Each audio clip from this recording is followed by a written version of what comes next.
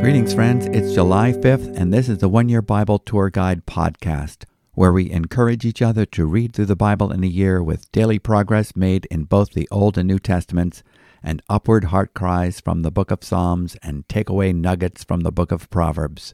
My name is David MacAdam, and welcome to this new episode. This is our 186th installment. Today we start a new book in the Old Testament, the book of 1 Chronicles. Although we will read a repetition of events in the book of Chronicles that appeared in the book of Kings, the difference is that in the book of 1st and 2nd Kings, we had the viewpoint of the prophets, and in the book of 1st and 2nd Chronicles, we have the perspective of the priests. To give you an example of the difference in perspectives, in the book of Kings, we have only 3 verses dedicated to the revival under Hezekiah, whereas in the book of Chronicles, we have 3 chapters. In the book of 1st and 2nd Kings, we focus on the kings of both the northern and southern tribes, whereas the focus in the book of Chronicles is more with the tribe of Judah. So let's get started in the book of 1 Chronicles. Like the Gospel of Matthew, the book of 1 Chronicles begins with a genealogy, starting from Adam and going through to King David. Let's see how many names you recognize. From Adam to Abraham. 1 Chronicles chapter 1, verse 1.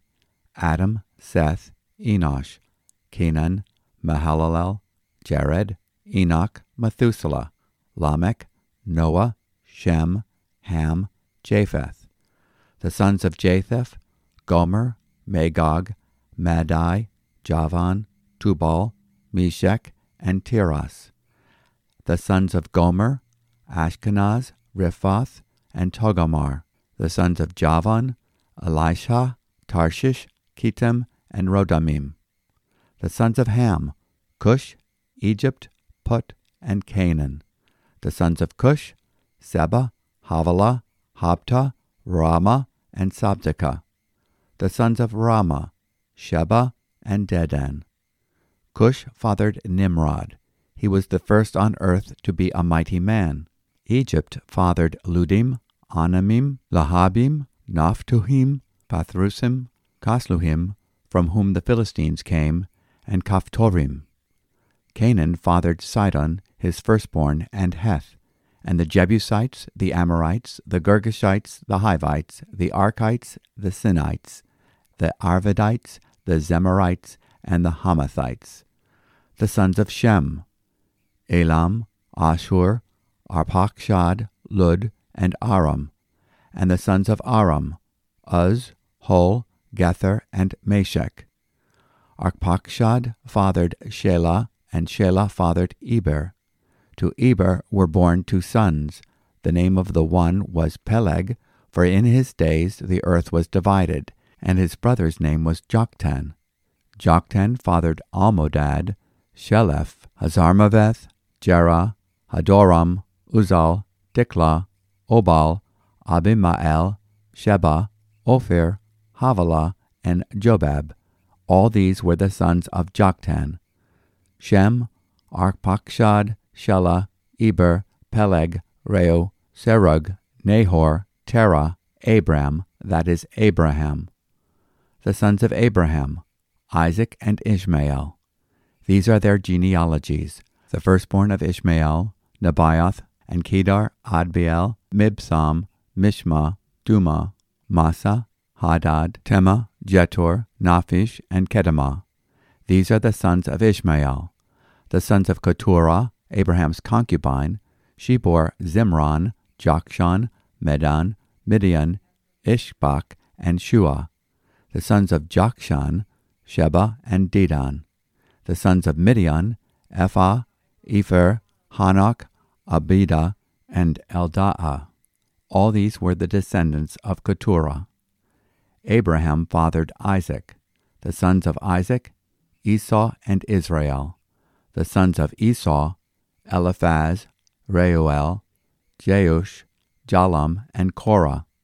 The sons of Eliphaz, Teman, Omar, Zepho, Gatam, Kenaz, and of Timnah, Amalek. The sons of Reuel, Nahath, Zerah, Shammah, and Mizah. The sons of Seir, Lotan, Shobal, Zibeon, Anna, Dishon, Ezer, and Dishan. The sons of Lotan, Hori and Hemam, and Lotan's sister was Timnah. The sons of Shobal, Alvan, Manahath, Ebal, Shepho, and Onam. The sons of Zibeon, Ea, and Anna. The sons of Anna, Dishon. The sons of Dishon, Hebdan, Eshban, Ithran, and Cheran. The sons of Ezer, Bilhan, Zaavan, and Akan. The sons of Dishon, Uz, and Aran. These are the kings who reigned in the land of Edom before any king reigned over the people of Israel. Bela the son of Beor, the name of his city being Dinhabah. Bela died, and Jobab the son of Zerah of Bozrah reigned in his place. Jobab died, and Husham of the land of the Temanites reigned in his place. Husham died, and Hadad the son of Bedad, who defeated Midian in the country of Moab, reigned in his place, the name of his city being Avith. Hadad died, and Samlah of Masrekah reigned in his place. Samlah died, and Shaul of Rehoboth on the Euphrates reigned in his place. Shaul died, and Baal-Hanan the son of Achbor reigned in his place. Baal-Hanan died, and Hadad reigned in his place, the name of his city being Pai, and his wife's name was Mehetabel, the daughter of Matred, the daughter of Mezahab, and Hadad died. The chiefs of Edom were chiefs Timnah, Alva, Jetheth, Aholibama, Elah, Pinon, Kenaz, Teman, Mibzar, Magdiel, and Imran. These are the chiefs of Edom. Chapter 2. These are the sons of Israel: Reuben, Simeon, Levi, Judah, Issachar, Zebulun, Dan, Joseph, Benjamin, Naphtali, Gad, and Asher. The sons of Judah, Onan, and Shelah. These three Bathshua the Canaanite bore to him.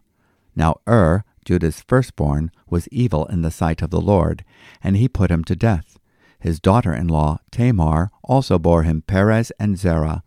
Judah had 5 sons in all. The sons of Perez, Hezron, and Hamul. The sons of Zerah, Zimri, Ethan, Heman, Calcol, and Dara, 5 in all. The son of Carmi, Achan, the troubler of Israel, who broke faith in the matter of the devoted thing, and Ethan's son was Azariah. The sons of Hezron that were born to him, Jerahmeel, Ram, Shelubai. Ram fathered Amminadab, and Amminadab fathered Nahshon, prince of the sons of Judah. Nahshon fathered Salmon, Salmon fathered Boaz, Boaz fathered Obed, Obed fathered Jesse. Jesse fathered Eliab his firstborn, Abinadab the second, Shimeah the third, Nethanel the fourth, Radai the fifth, Ozem the sixth, David the seventh, and their sisters were Zeruiah and Abigail. The sons of Zeruiah, Abishai, Joab, and Asahel, 3. Abigail bore Amasa, and the father of Amasa was Jether the Ishmaelite. And this concludes today's portion of our reading from the 13th book of the Old Testament, 1 Chronicles. Now let's take a moment to glean what we have learned from these genealogies. 1 and 2 Chronicles were originally one book, simply titled the Book of Chronicles, and although it comes right after 1 and 2 Kings in our Bibles, it appears as the last book of the Hebrew Scriptures, the Jewish Old Testament, the Tanakh. This is because it is a summary of Israel's history, written from the priest's point of view, focusing on the southern kingdom of Judah. The northern kingdom of Israel is only mentioned in cases where Judah is involved. Although we do not know the author, we know it was written probably in the 5th century BC, after the Israelites returned from their captivity in Babylon, and after the temple and the city of Jerusalem has been rebuilt. By this time in their history, it is clear that the messianic promises have not been fulfilled in any of their earthly kings, not even David or Solomon. And there are no more sons of David reigning on the throne. It is interesting that the focus in Chronicles is on the positive aspects of David's life and his kingdom reign. David is seen as a prototype of a greater king to come, who would be hailed as the Son of David, Jesus of Nazareth, the Son of God. The first word in 1 Chronicles is Adam. He is the starting point. The last paragraph is about King Cyrus of Persia, proclaiming that the time of the people of Israel's captivity is at last over. The last sentence of the book is grammatically incomplete. It leaves us anticipating something or someone to come. It hints at a greater return from exile. Someone is coming, the Messiah.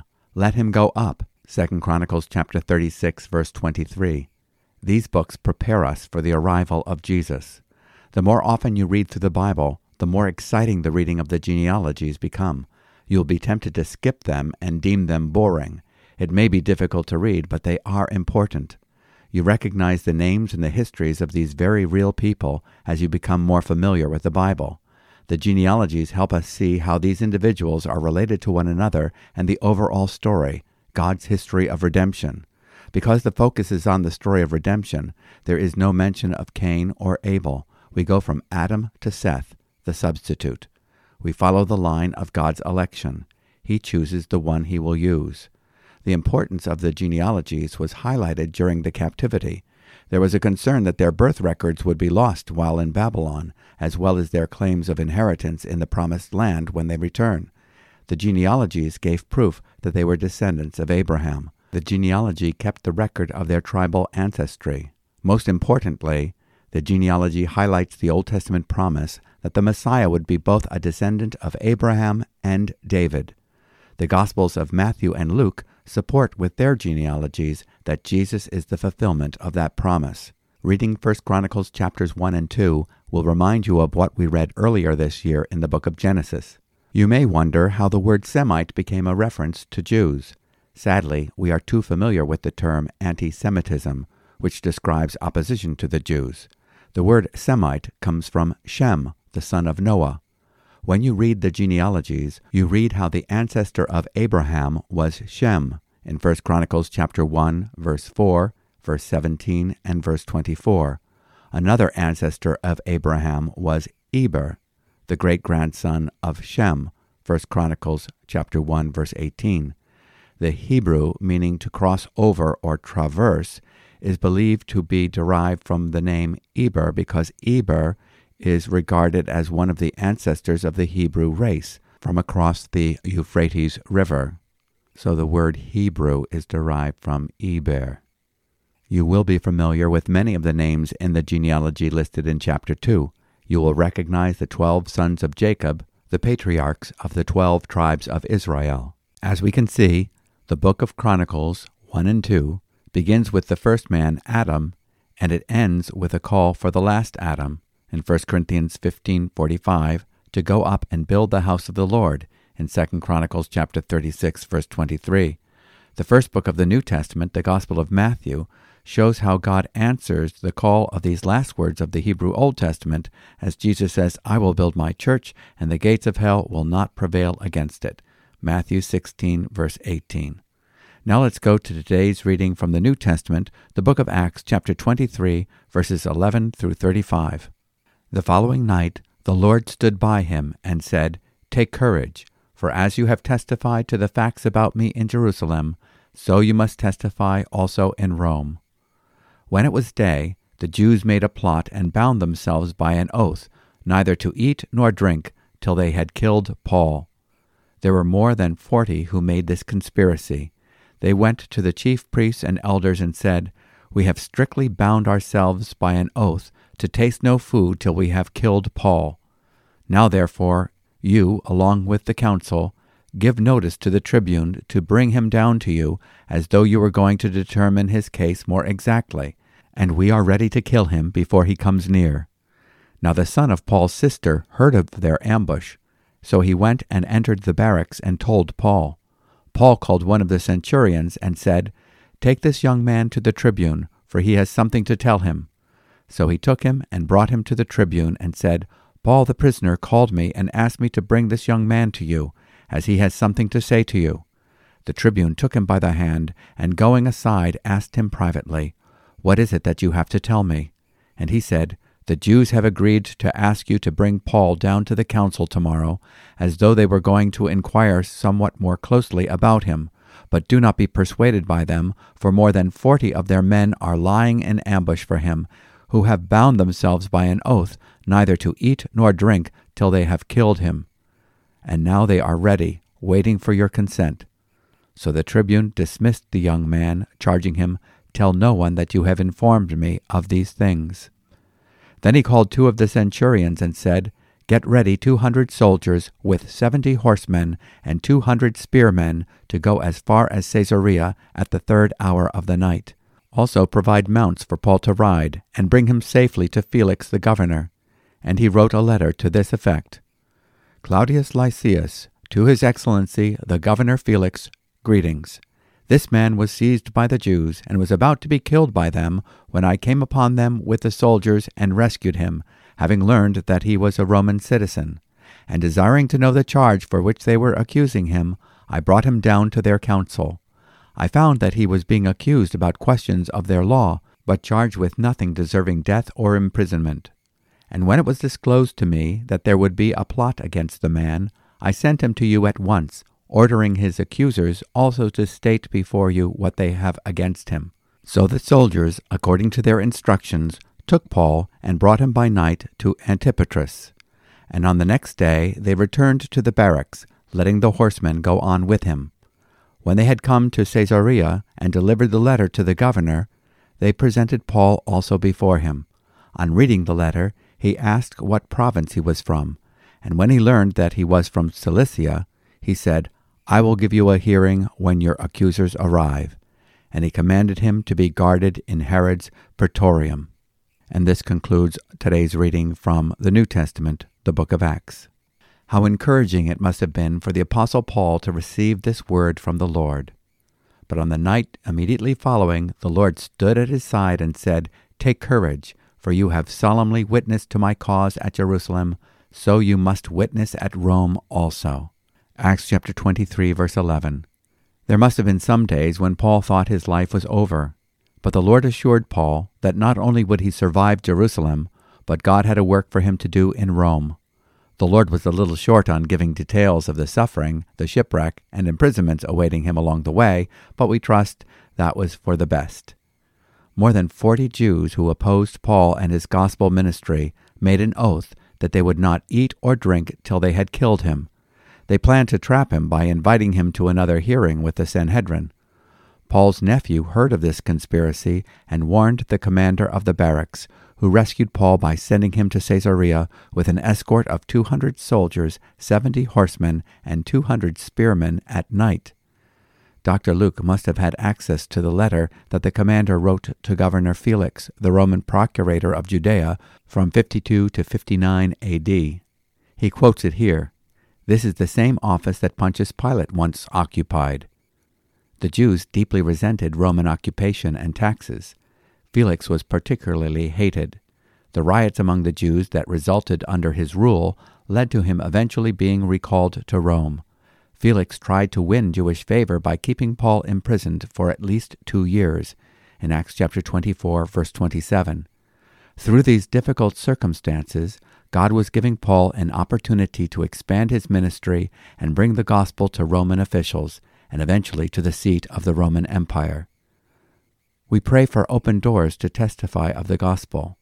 Paul's story reminds us that the open doors for gospel ministry rarely come with comfort and convenience. In 1 Corinthians chapter 16, verse 9, "Therefore we are told to endure hardness as good soldiers of Christ Jesus." In 2 Timothy chapter 2, verse 3. For today's reading, we are using a previous recording of our dear friend David Orvosh, who is now with the Lord and Savior, in whom he put his trust for his salvation. Psalm 3. Psalm 3. O Lord, how many are my foes? Many are rising against me. Many are saying of my soul, there is no salvation for him in God.